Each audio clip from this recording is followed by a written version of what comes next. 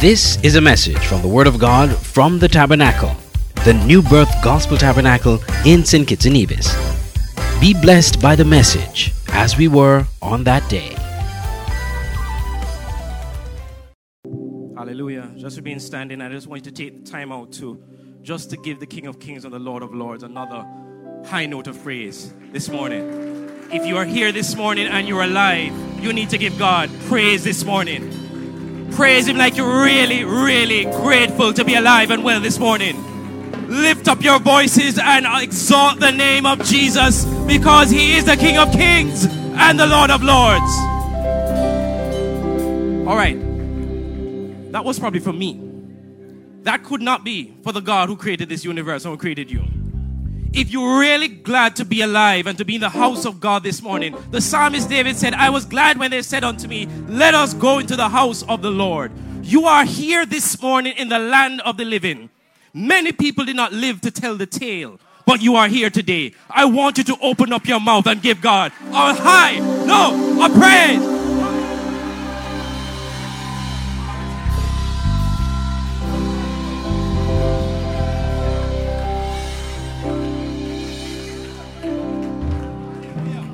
Hallelujah. Hallelujah. To God be praised, for His mercies endureth forever. Hallelujah. I don't know about you, but I am happy to be alive. Everything may not be well, but I'm happy to be alive. You see, because they say once there is life, there is hope.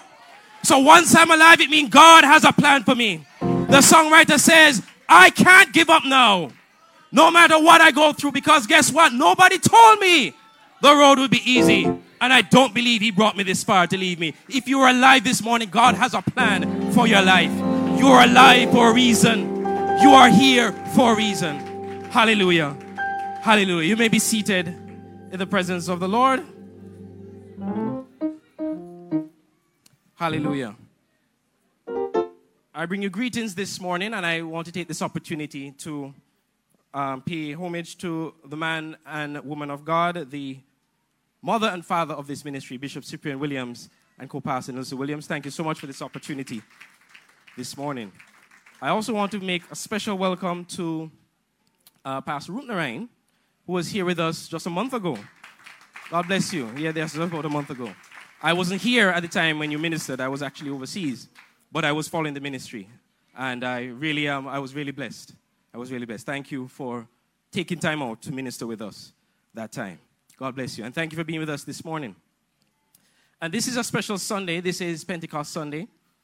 It is the Sunday the time which we commemorate, basically you could say, the birth of the church. Because without that moment, we would not have the church today. Jesus told His disciples before He ascended to heaven that I will leave you, but I will send with you a comforter, and one that will be with you. Tarry until He comes. And until the Holy Spirit descended, the church was not born. They could not have gone out, they could have done anything until the Holy Spirit came. And so this morning, we are grateful for the Spirit of God, for the Holy Spirit. For without Him, we are nothing. Without the Holy Spirit, we can do nothing. Without the Holy Spirit, we are not effective in anything that we do. So we are very happy this morning that we have the opportunity to celebrate and to commemorate the advent of the Holy Spirit. I want you to turn with me this morning to a passage that Minister Karen referred to, Acts chapter 2. And it's a very popular passage of Scripture, especially around this time. And we will read the first 21 verses of Acts chapter 2, which will be the premise of our message today. Acts chapter 2.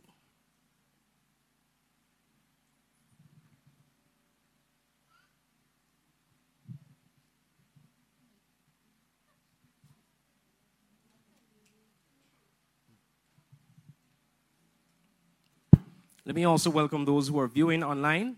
We're on various platforms, YouTube, on our website, newbirthskb.org, as well as on Facebook. So we welcome you all watching this morning. Acts chapter 2, reading from verses 1 right down to 21. And when the day of Pentecost was fully come, they were all with one accord in one place. And suddenly there came a sound from heaven, as of a rushing mighty wind, and it filled all the house where they were sitting. And there appeared unto them cloven tongues like as of fire, and it sat upon each of them. And they were all filled with the Holy Ghost, and began to speak with other tongues, as the Spirit gave them utterance. And there were dwelling at Jerusalem Jews, devout men out of every nation under heaven. And when this was noised abroad, the multitude came together and were confounded, because every man heard them speaking in his own language. And they were all amazed and marveled, saying one to another, Behold, are not all these which speak Galileans? And how hear we, every man in his own tongue, wherein we were born? Parthians and Medes, and Elamites, and the dwellers in Mesopotamia, and in Judea, and Cappadocia, in Pontus and Asia, Phrygia and Pamphylia, in Egypt, and in the parts of Libya about Cyrene, and strangers of Rome, Jews and proselytes, Cretans, Arabians, we do hear them speak in our tongues the wonderful works of God. And they were all amazed and were in doubt, saying one to another, What meaneth this? Others mocking said, These men are full of new wine.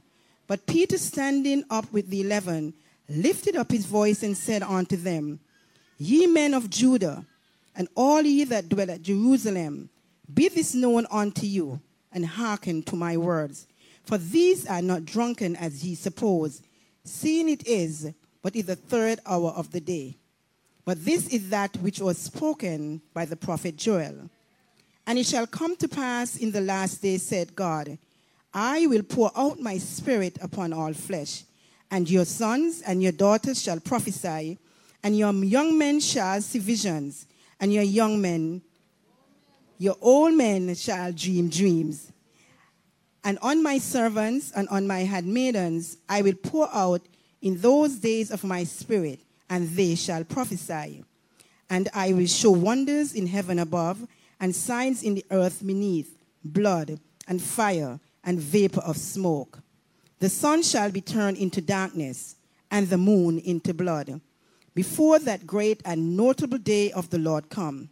And it shall come to pass that whosoever shall call on the name of the Lord shall be saved. Hallelujah. Father, we give you thanks for your word. We thank you, Lord, for this, the opportunity that you've given unto us, Lord God, to be here to hear your word. I pray, God, that as I speak, that the words I speak be not mine, but yours. Father, I pray, God, that you'll use me mightily, Lord, to do your work. I do not feel worthy to be used by you, but God, you see me fit to bring forth your word today. So I ask you, God, to use me. Fill me with your anointing and your power, and let your word go forth. In Jesus' name we pray. Amen. This morning I would like to speak with you on just a very simple topic. The release. The release. Acts chapter 2 basically outlines, as we see there, the coming of the Holy Spirit, which, as I said earlier, marks the birth of the church. Prior to this, Jesus said to his disciples that he asked them to, or commands them rather, to stay in Jerusalem, to tarry until the Holy Spirit comes. I will come and endue them with power. This morning, as we look at Pentecost and the significance of the experience of Pentecost and what it means for us in this modern day society, I want us to look at what existed before, what existed upon the time when the Holy Spirit came, and what happened thereafter. And that will give us a good picture as to where this fits in for the church today, and even for us here at New Birth. So let's look at Acts chapter 1. And as I said, and I should point this out as well, that the Pentecost, or rather the coming of the Holy Spirit, came within 50 days after the Passover festival. Now, you remember the Last Supper that Jesus had with his disciples before he was crucified. And within that period from when Jesus died and when he rose from the dead, then came Pentecost. What is also significant as well is that those 50 days are somewhat similar to the 50 days in which the Passover, the original Passover, which was, of course, when the children of Israel were in Egypt and the death angel passed over the doorpost with the blood. 50 days after that incident, God gave them the 10 Commandments on Mount Sinai. So there is a significance. The crucial point of the journey of the children of Israel, 50 days after the Passover, coincides with 50 days after the Passover when Jesus, the Last Supper of Jesus, to the birth of the church. There is a significant, a crucial point in the children of Israel's journey and a crucial point to us as believers. So you see a connection there. And God is a God of connection. God connects the dots. Sometimes we don't see it all the time. But God is a God that connects the dots. Nothing happens by accident. God orchestrates things in order. That's the God we serve. So here we go. So let's look at Acts chapter 1. And we're going to look at just a few verses there. Acts chapter 1. And we'll look at verses 6 to 11. Now this is after Jesus would have died and rose from the dead and appeared before some of his disciples, or the disciples. One of them had already died at that point, which was Judas. But he appeared before his disciples and was about to ascend onto heaven. So he was there with them a few days, fellowship with them a few days. And in Acts chapter 1, verse 6, I want to read verse 6 to 11. When they therefore were come together, they asked of him, saying, Lord, wilt thou at this time restore again the kingdom of Israel? And he said unto them, It is not for you to know the times or the seasons which the Father has put in his own power, but ye shall receive power after the Holy Ghost is come upon you, and ye shall be witnesses unto me, both in Jerusalem and in all Judea and in Samaria, and unto the uttermost part of the earth. And when he had spoken these things, which they beheld, he was taken up, and a cloud received him out of their sight. And while they looked steadfastly toward heaven as he went up, behold, 2 men stood by them in white apparel, which also said, Ye men of Galilee, why stand ye gazing up into this heaven? This same Jesus, which is taken up from you into heaven, shall so come in like manner as ye have seen him go into heaven. All right, so here it is. Jesus now appears before his disciples, and the time has come for him to ascend. And the question they ask him is, Lord, has the time come for you to free Israel? And I'm reading now from the New Living Translation. Lord, has the time come for you to free Israel and restore our kingdom? Now, there are several things that I could pick out of this particular, but I'm going to pick 2 things, 2 observations. First of all, the fact that they're asking this question of Jesus means, in my opinion, they still didn't get it. They didn't get why Jesus really came. You see, the Israelites felt that the Messiah was going to deliver them from the Romans and establish the kingdom of Israel firmly on earth.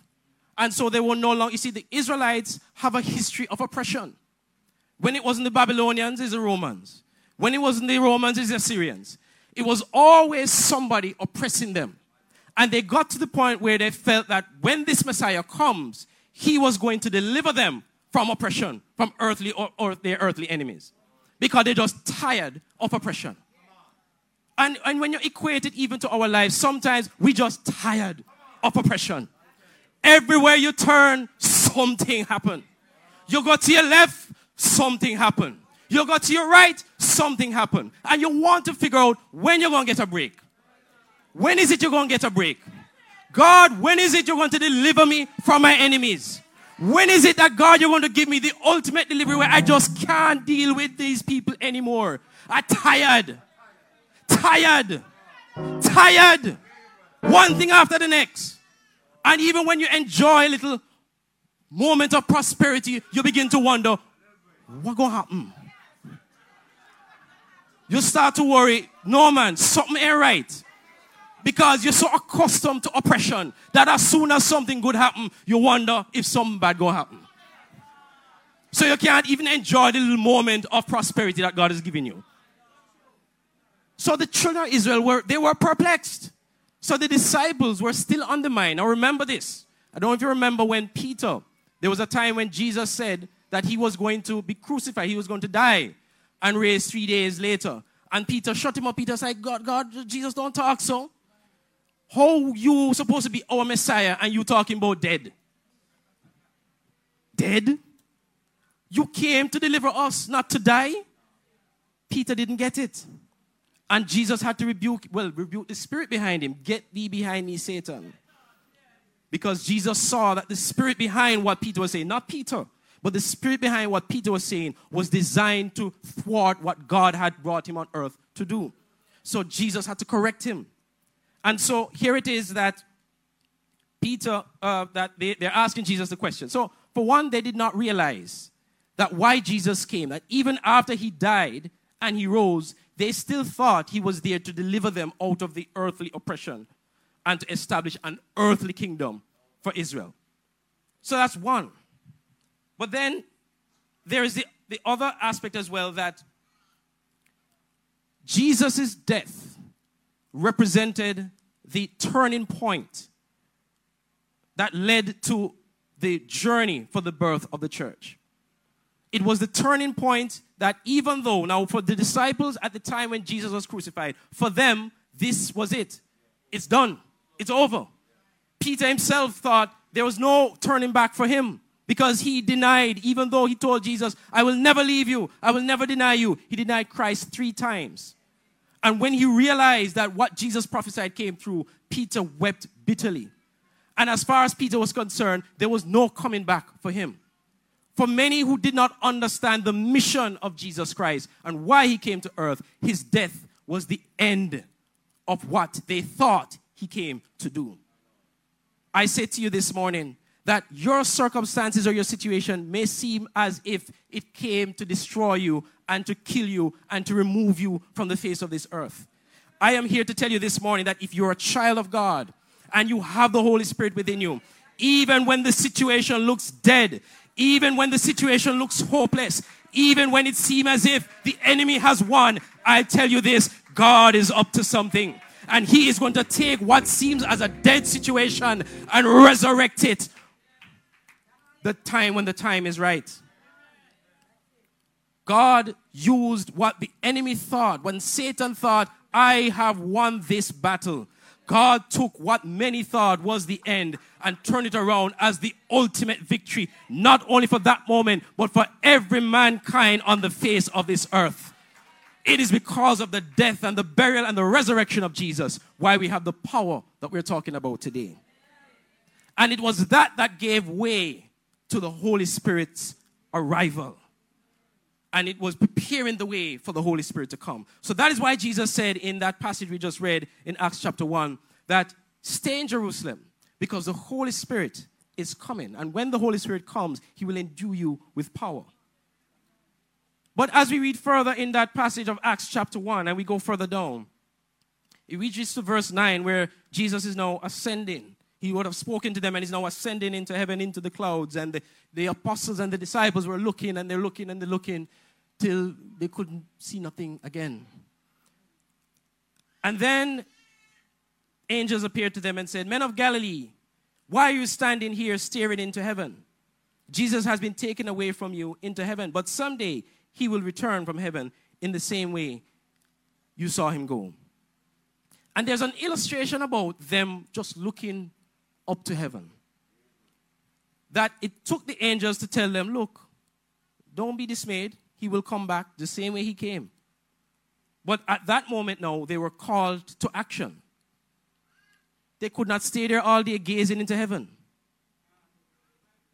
They could not stay there all day gazing into heaven.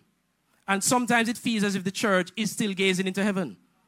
Because when it comes to actually doing what God has commanded us to do, we are still waiting, gazing into heaven. Because we have been promised, and we know that God is going to come in the same manner in which he ascended.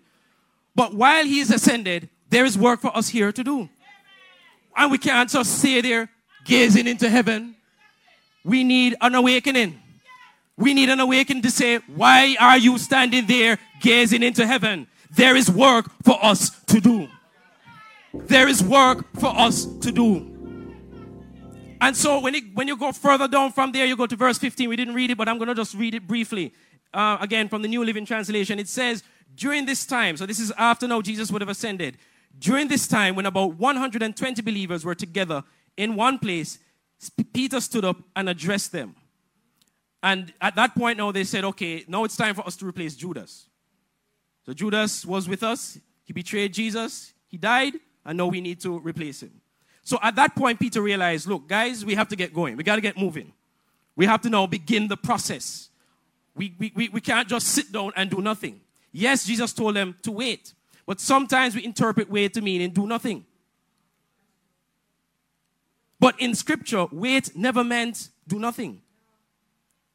It denotes the act of expectancy.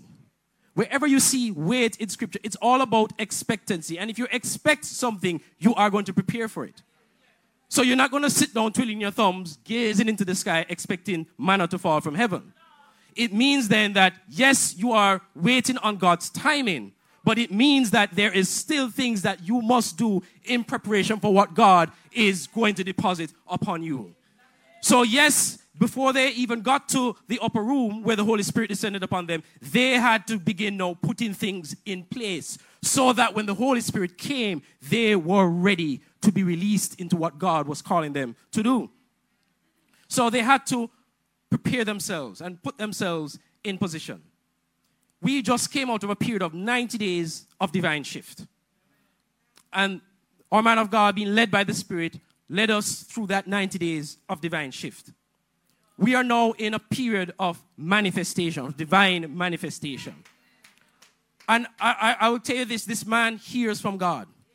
Because in order for manifestation to take place, there has to be a divine shift. The mere fact that the disciples were asking Jesus, when are you going to establish Israel's earthly kingdom, means that they needed a divine shift. They needed a shift in their mentality because they were still thinking that Jesus was coming to deliver them from earthly oppression alone. They did not realize that Jesus' mission was much bigger than that. And a lot of times we as children of God, we don't realize that we are here for much greater and much bigger. We sometimes are not looking, we're looking at, as one pastor likes to put it, we're looking at the local news. But we're not paying attention to the global news. There is a global perspective that we must have as children of God. But a lot of times we are just looking at the local perspective. And we're just looking at what happens around us and our circumstances. Not realizing that there is something greater. There is greater. There is greater than what you see with your natural eyes. So there had to be a divine shift before divine manifestation. Once you would have gotten the shift, then you have the eyes to see the manifestation and to begin to experience the manifestation. In fact, we could divide it up in several parts. There is the promise, there is the wait, and there's the manifestation. God gave them, Jesus gave them the promise of the Comforter, the Holy Spirit. But there came a period of waiting. And if we were to be very honest, the waiting period in our lives is always the most difficult. Because when you get a promise from God, especially because of the society in which we live today, where everything is instant, everything is a microwavable thing. So when you hear something, you expect to see it manifested right away. And if it don't manifest right away, we begin to have doubts about whether or not God did really say so.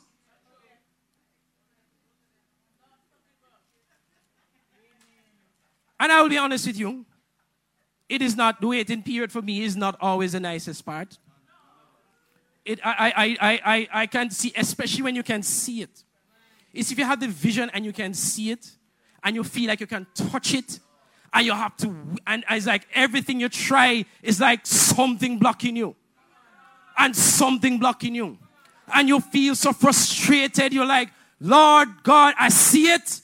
I can't touch it. Why can't I have it? And that is the part that is frustrating. And you begin sometimes, and I'll tell you this, there are some delays that are God-ordained delays and are necessary, and there are some delays that are just the devil. There are some delays where you just have to call down on the power of God to remove because they are not of God. But there are some delays that God has orchestrated so that we can grow into what he wants us to become.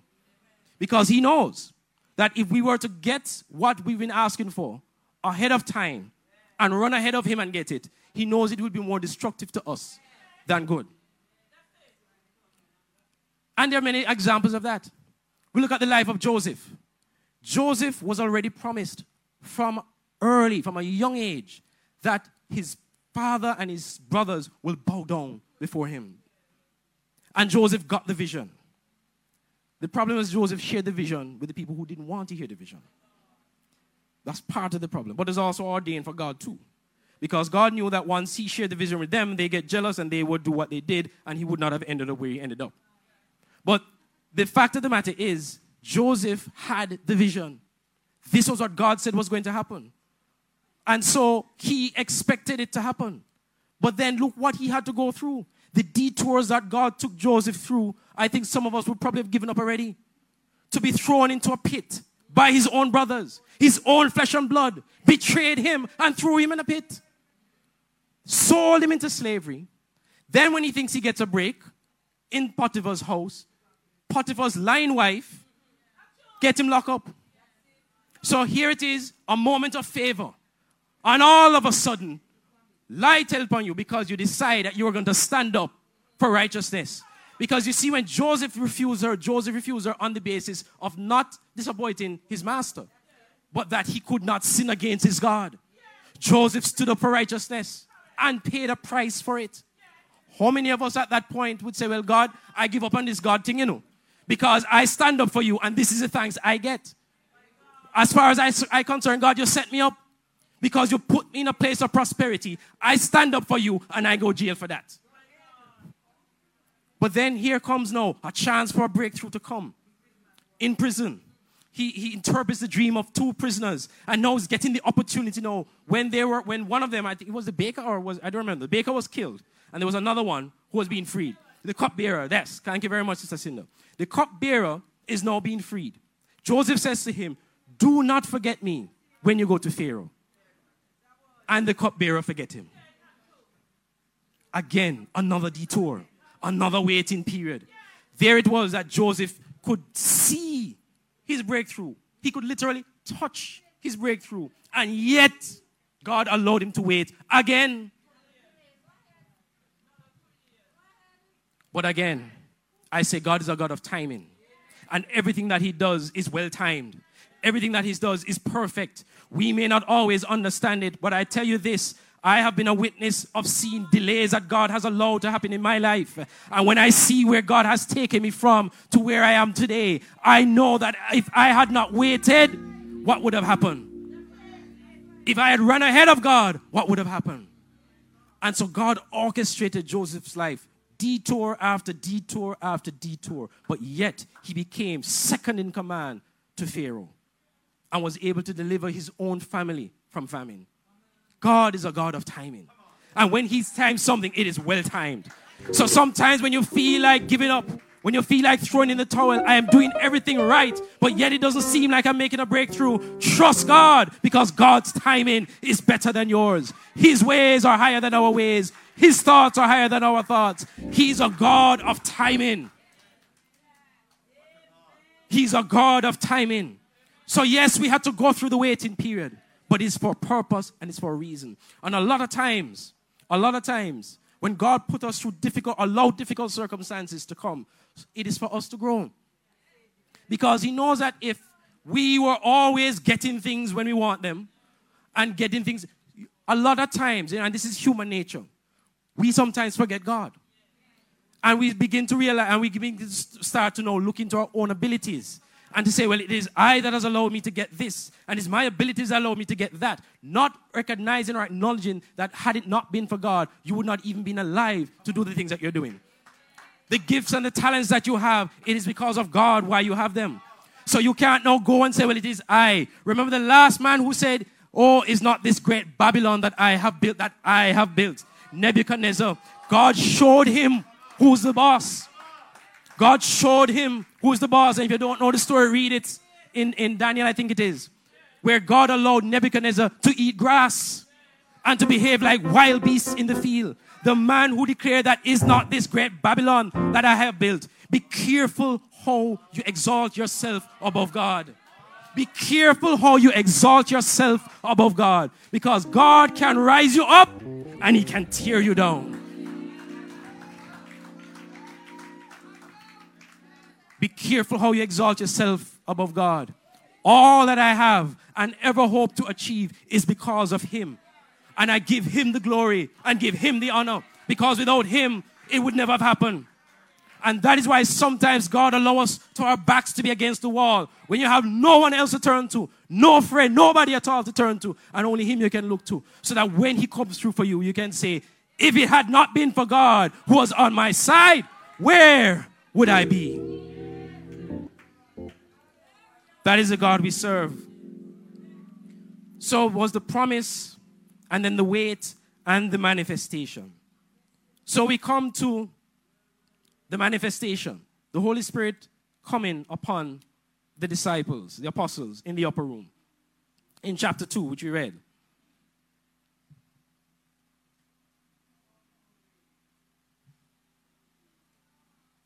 Now, if you notice here in chapter 2, Acts chapter 2, that is.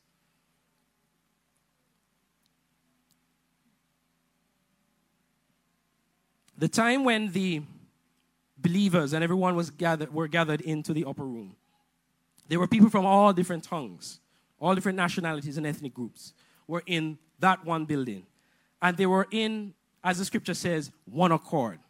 I want to just dwell on that for a moment. There is power in being together.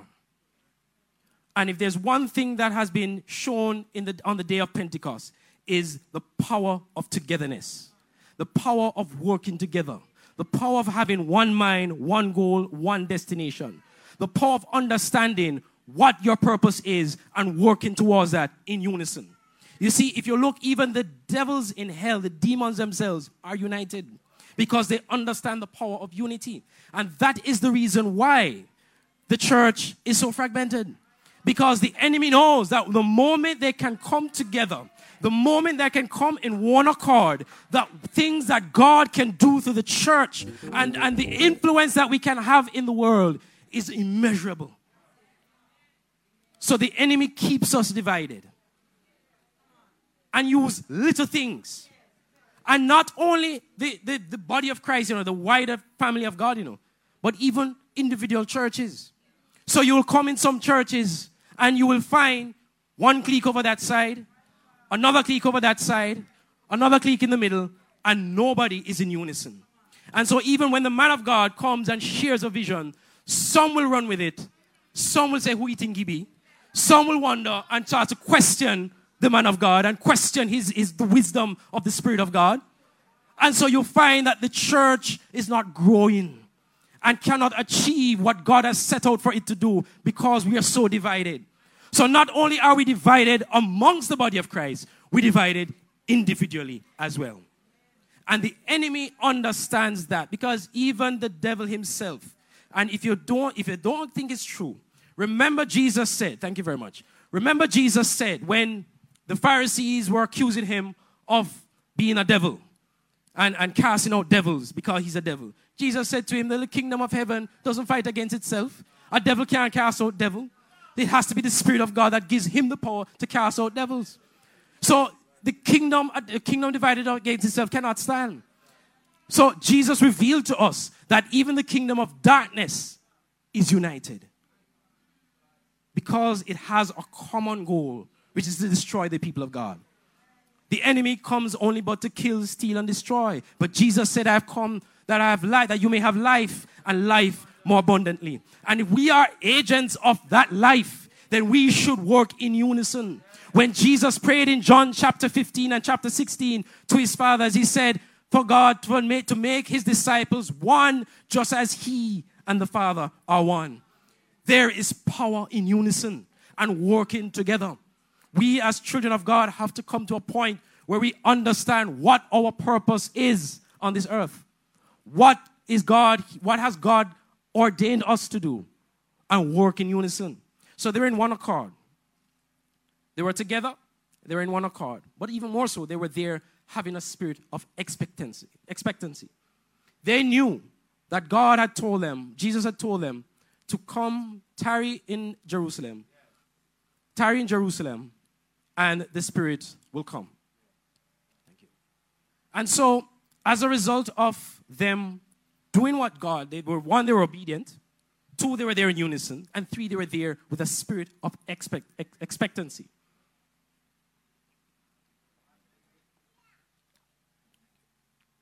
So they had a spirit of expectancy. They were prepared and they were ready. The Spirit of God came. Now, there are 2 things I want you to look at. The Spirit of God came, they spoke with other tongues. And then there were people there who were saying, but how is it that you're from there and you're speaking my language and everybody's understanding and comprehending what they're saying? And they're amazed because the people who are speaking, these are unlearned men, as Scripture says. So there was no way they would have known certain languages unless the Spirit of God gave them utterance, as the Word of God declares.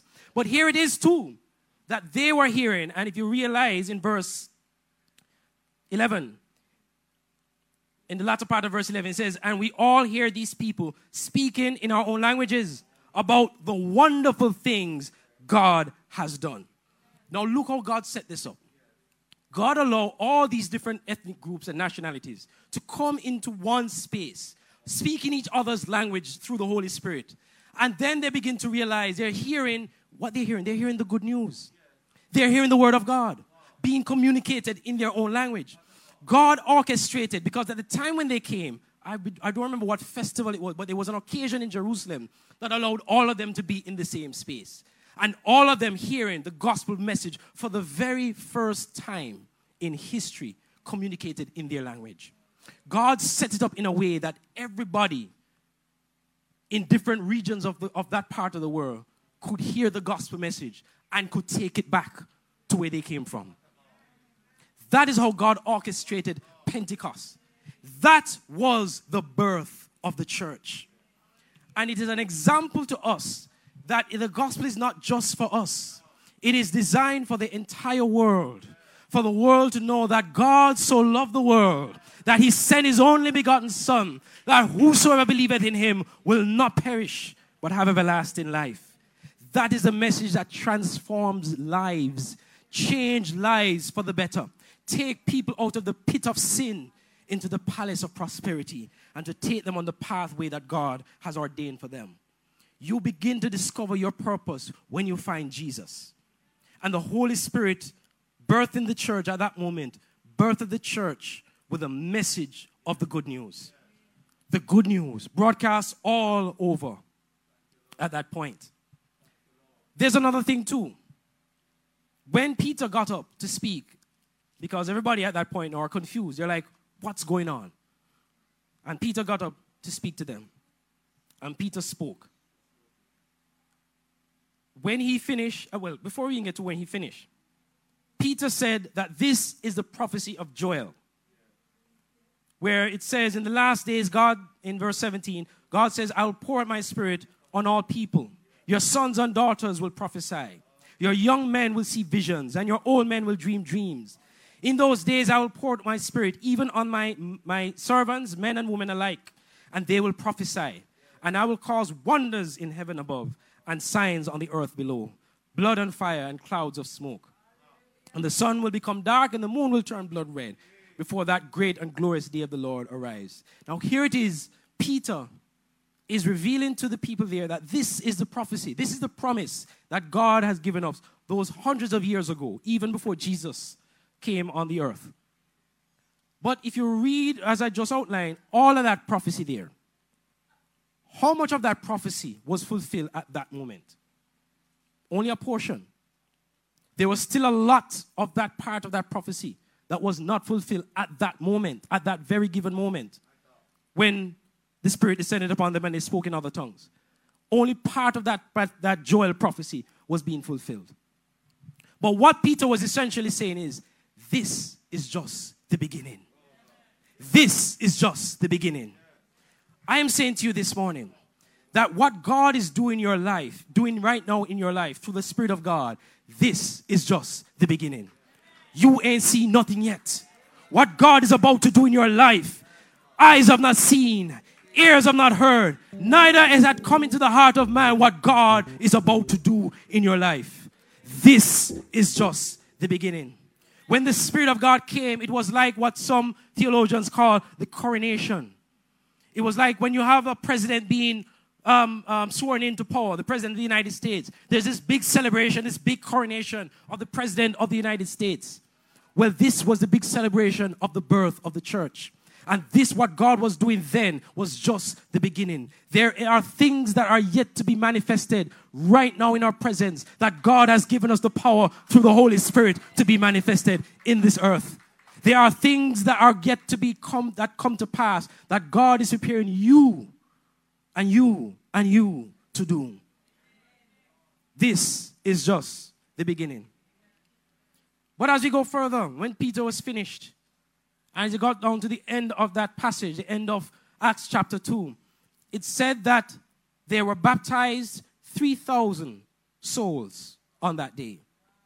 3,000, imagine that. 3,000 souls saved on the same day the Spirit of God came. One day. And you wonder sometimes why we can't get a group of churches to even have 3,000 in a year. 3,000 in a year. As I said earlier, everything that we do as a church is pointless if the Spirit of God is not in it. Everything that we do, worship, preaching, whatever it is pointless without the Spirit of God. Because the Spirit of God, one, that gives you utterance. It's the Spirit of God that breaks the back of the enemy. And some things that are so difficult that we cannot do in our own physical self. It is the power of God that will break those things. I'll go even further. When you look at what is happening in our world today and the things that are happening, everything that is happening, there's a spirit behind it. And to counteract that, we need the Spirit of God to counteract some of the things that are going on in our society. There are certain things you can't legislate. There are certain things that you can't do just with man-made rules and things. Because at the end of the day, man's sinful nature, man will do whatever they want to do. Whatever their sinful nature tells them to do, they will do. So no matter how much laws you make, there are some people out here, and I somehow kind of agree that maybe if there are more gun laws and more restrictive gun laws in the U.S., that restrict people from having guns, that it will prevent a lot of the mass shootings that we're seeing. But you could put all the laws you want. The heart of man is desperately wicked. And if a man wants a gun to commit crime, they will find a gun to commit crime. Because look how much laws we have against certain things and people still get them. They find a way to get them. In fact, sometimes it's like the more laws you make, the more people break them. Because of man's sinful nature. But the Spirit of God can take a man who designed to kill another man just to change his heart totally. And he himself can't explain why he had so much hate. And all of a sudden, the hate gone. That's what the power of God can do. That is what the power of God can do. No law can legislate that. Hence the reason why Jesus said that what the law could not do, the Spirit of God will do. We don't live by the law anymore. We live by the Spirit of God and by the power of God to live in a way that pleases God. Because with the law, man still broke the law.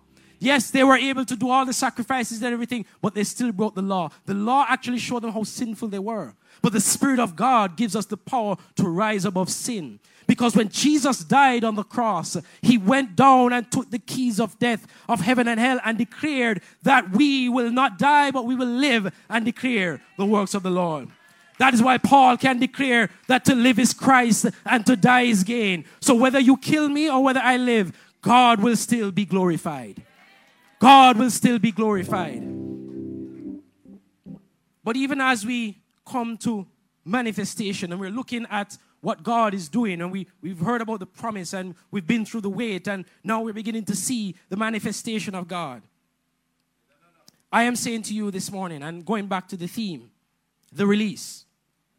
God is about not only to release his Spirit and fresh power upon us, But God is about to release some things from our lives and release some things to us. He's about to release some things from our lives and release some things to us. And in the process of doing that, he's going to release us into our destiny. For too long, we have been quiet and sitting down and being modest. But God is calling us upon this time right now for us to take a stand for what he has called us to and to walk into our destiny. We have been quiet for many reasons. We've come up with the excuses. The reason why we can't do it. God, I'm not worthy. I can't talk. When Moses was making all the excuses, when God had told him to go and deliver his people from bondage, Moses came with all the excuses in the book. I don't speak very well, I stutter. What am I supposed to tell Pharaoh? And God gave him all the examples of why he should go. And then when he felt like he wasn't going to go, he said, okay, I'm going to send Aaron with you. And Aaron will be your spokesperson. But God took Moses, who was a murderer, someone who felt that he was not worthy. He was out taking care of sheep. But you see, what Moses didn't realize is that the time when he was out tending to sheep was his waiting period. Because that was where God was molding him. You see, if you know anything about sheep and goats, I used to raise goats. And I used to say goats are some of the dumbest animals God ever made. They don't listen, they don't follow instructions. That goats don't follow instructions. Sheep worse, yes. Sheep worse. I didn't have to deal with sheep, but they're the same family. So Moses, imagine tending to his father-in-law's flock. And we're not talking about half a dozen or a dozen sheep. We're talking about flock. Because in those days, sheep and cattle and having herds and animals represented wealth. So he was taking care of his father-in-law's many sheep. And so during that period, he had to develop a patience to deal with the animals. So when Moses got to the point of leading the children of Israel out of Egypt, out of bondage, into the promised land, through the wilderness, imagine all of the acts of disobedience and rebellion and all the things he had to deal with. He had to develop a lot of patience to be able to deal. So God was training Moses during the waiting period. So when you're in your waiting period, don't become frustrated. Yes, it's natural for us to be frustrated, but God is preparing you in your waiting period for something greater. You may not see it all the time, but God is preparing you in your waiting period. God is preparing you in your waiting period. So when the time comes for the manifestation of the promise, you are ready to walk into the promise because you would have passed the test. You would have graduated with flying colors and ready to do what God has called you to into your destiny. The time is coming. The time has already come where God is saying to us, it is time for us to be released into our destiny. God has not released the Spirit of God upon us so that we could sit down and warm the chairs every Sunday. Wherever the Spirit of God is, if you look through Acts and right throughout Scripture, wherever you see the terms being filled with the Spirit, there was always a corresponding action associated with that. In Acts 4 verse 8, when it said that Peter was filled with the Spirit, he said he spoke boldly to the people. In Acts 7 verse 55, he said he was filled with the Spirit. That was Stephen. And Stephen gazed into heaven, and God gave him a revelation of Jesus sitting at the right hand of God. In Acts 4 verse 31, where the people were filled with the Spirit, it said they spoke the word boldly. And even Zacharias, in Luke 1 verse 67, before the advent of the Spirit, when he said that he was filled with the Spirit, he prophesied what the Spirit of God had spoken unto him. Wherever there is manifestation of the Spirit, there is a corresponding action. If you are filled with the Spirit, there must be evidence of the Spirit within us. And God has released His Spirit upon us so that we can carry out the destiny that He has placed inside of us to do. It is not just for us to look pretty and sit on a Sunday morning. when the Spirit of God has come upon our lives, there must be a transformation in our lives. You can't come here at the altar, receive the Spirit of God, and go back with your wicked ways. Something must change. Something must change. There has to be a shifting. We talk about divine shift. When the Spirit of God comes upon you, there has to be a shift, a divine shift from wickedness to goodness, from darkness to light, from chaos to joy and peace, to order. It cannot be the same.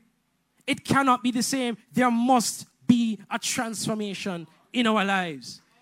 There must be a transformation in our lives. And God is preparing us to release some things from us. So even as we come and we declare that we want to be filled with the Spirit and we want the Spirit of God to guide us, as Minister Karen demonstrated earlier, the Spirit walking with us, going with us, wherever we go, whatever we go through. The circumstances and the difficulties, they may come our way, but with the Spirit of God, He will make every crooked path straight. We begin to see things differently. We do not see things with a natural eye. When Stephen was being stoned to death, Stephen looked up to heaven and I see the Lord lifted up, sitting at the right hand of God. Stephen had a vision that nobody else around him had because he was filled with the Spirit of God. So even though he was being killed, he was seeing a different vision. We have to ask that the Spirit of God illuminate our eyes, open the eyes of our hearts so that we begin to see what God wants us to see, so that we begin to understand the things of God, so that we can have the wisdom of God to know right from wrong, to know when to go and when not to go, to when to speak and when not to speak, to make when to take that step and not to take that step. We need God every step of the way, and He has given us His Holy Spirit to guide us and to lead us through all truths. So I say to you this morning, as I'm getting ready to close, that God is releasing things from us so that we can be released into our destiny. The Spirit of God has been released upon us so that He is preparing to release us into our destiny. But there are certain things that are holding us back. And as the Spirit of God gives me the power this morning, I am decreeing and declaring that those things will hold us back no more. The things that have been holding us back will hold us back no more. No more. I declare and decree in the mighty name of Jesus that fear be released even now. Fear be released even now. The spirit of fear, we bind you, we crush you, we break your back by the power of the Holy Spirit. We release fear from your lives. A lot of things that we fail to do is because of fear. There are things that God has already told us to do that we have not yet made a first move because of fear. And sometimes God has to, they have the story of the eagle and the baby birds. And to get the baby birds to fly, the eagle has to throw them out of the nest. And sometimes God requires, some of us, to push us off the ledge because we are fearful to jump. We fear to go down because we fear what may happen if we leap. If we take that leap of faith. But for God to do greater inside of you, you have to already do what He's already told you. You can't reach to the greater level if you have not yet done what God has already told you to do. If you have not yet released your faith into what God has already given you the assurance of, you can't do greater. And greatness is inside of every single one of us. Greatness is locked up inside. It's not that some people are supposed to be great and some are not. Some of us are not even supposed to be here this morning. Many of us, we've been told that we will come after nothing. Words were spoken over our lives as young children growing up that we would not come to anything good.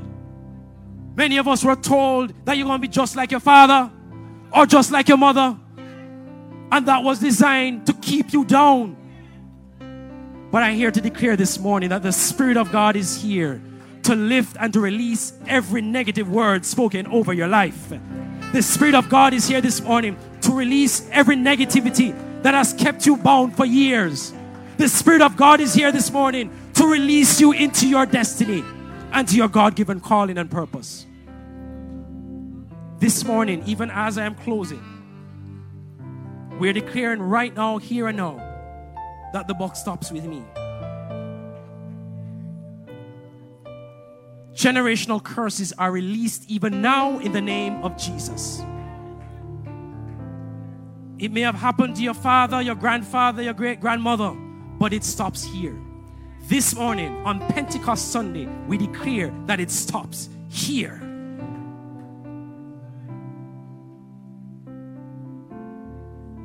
What the enemy meant for bad, God is turning around for good.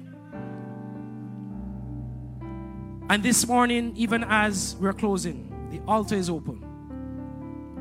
And I want you to come forward as a step of faith to declare right here and right now that I am going to allow the Spirit of God to release me into my destiny.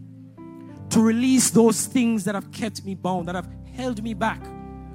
The chains that have held me back from walking into the destiny that God has brought you here on this earth for. At this moment, there are times when you thought to yourselves, why am I even here? Why am I even here? Some of you may have contemplated thoughts of suicide. But I'm here to say to you this morning, the Spirit of God is here to release from you every hindrance, every curse, every chain that the enemy has placed on your life. You are released from right now in the name of Jesus. As an act of faith, come forward as an act of faith this morning and declare that no more devil. No more devil. You're not having your way with my life anymore. It stops here today. It stops here today. The Spirit of God is releasing you into your destiny today. Today. Right now. Right now. Right now.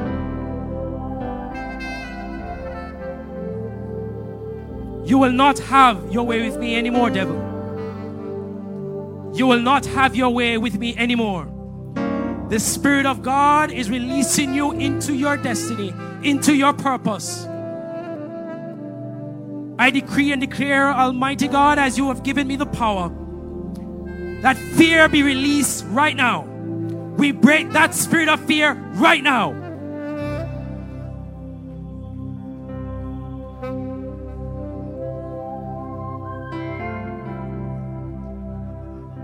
That spirit that says, I can't and I will not come to anything good.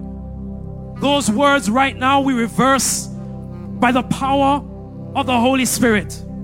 We reverse every negative word spoken over the lives of your people who are standing here today.